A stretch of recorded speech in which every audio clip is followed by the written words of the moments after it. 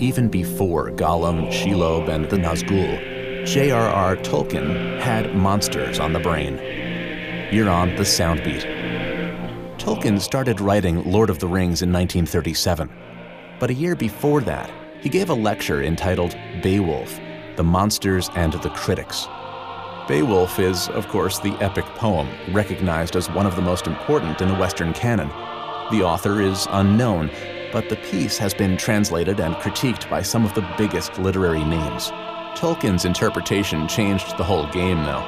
Critics before him made little of Grendel and the poem's other monstrous beings, as they offered little from a historical standpoint.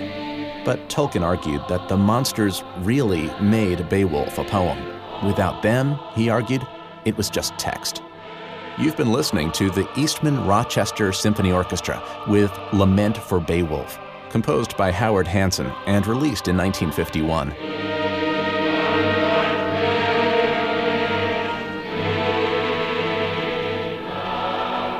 Many parallels have been drawn between Beowulf and Lord of the Rings. See a list right now at soundbeat.org. Soundbeat is produced at the Belfer Audio Archive, Syracuse University Library. I'm Brett Barry.